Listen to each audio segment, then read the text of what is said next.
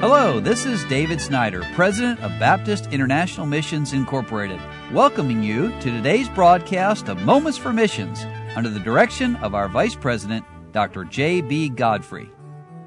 Therefore the Lord himself shall give you a sign. Behold, a virgin shall conceive and bear a son, and thou shalt call his name Emmanuel, God with us.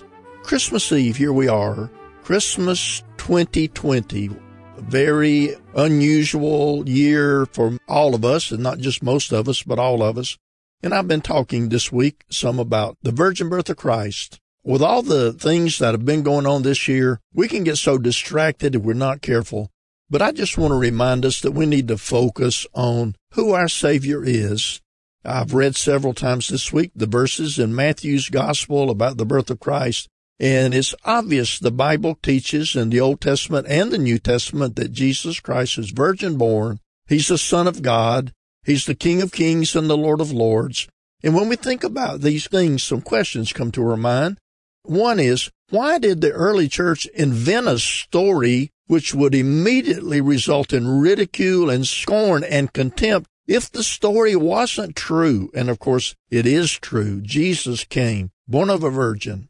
Another question, why did Luke, who was a doctor, never deviate from his convictions about this? Go back and read the Christmas story in the first several chapters of the Gospel of Luke.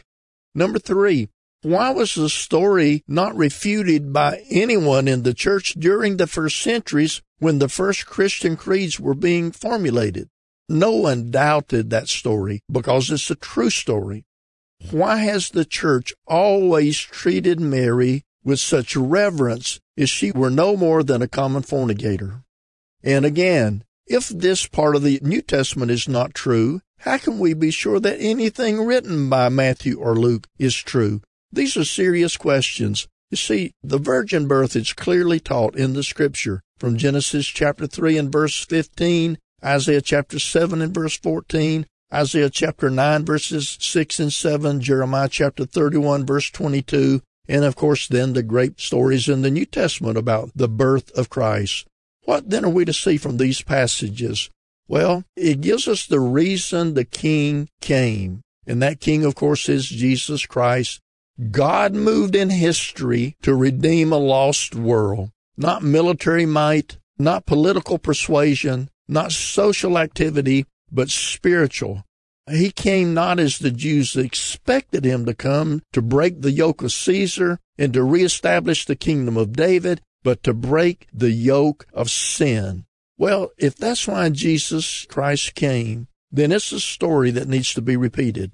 Well, here at Baptist International Missions Incorporated, 60 years ago, a group of pastors got together with a group of missionaries, and they decided that the way they wanted to spend their lives was in spreading the gospel message about this wonderful Savior.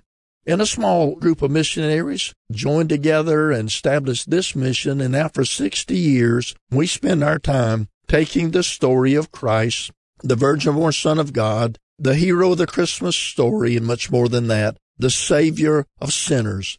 And I'm so glad that he saved my soul.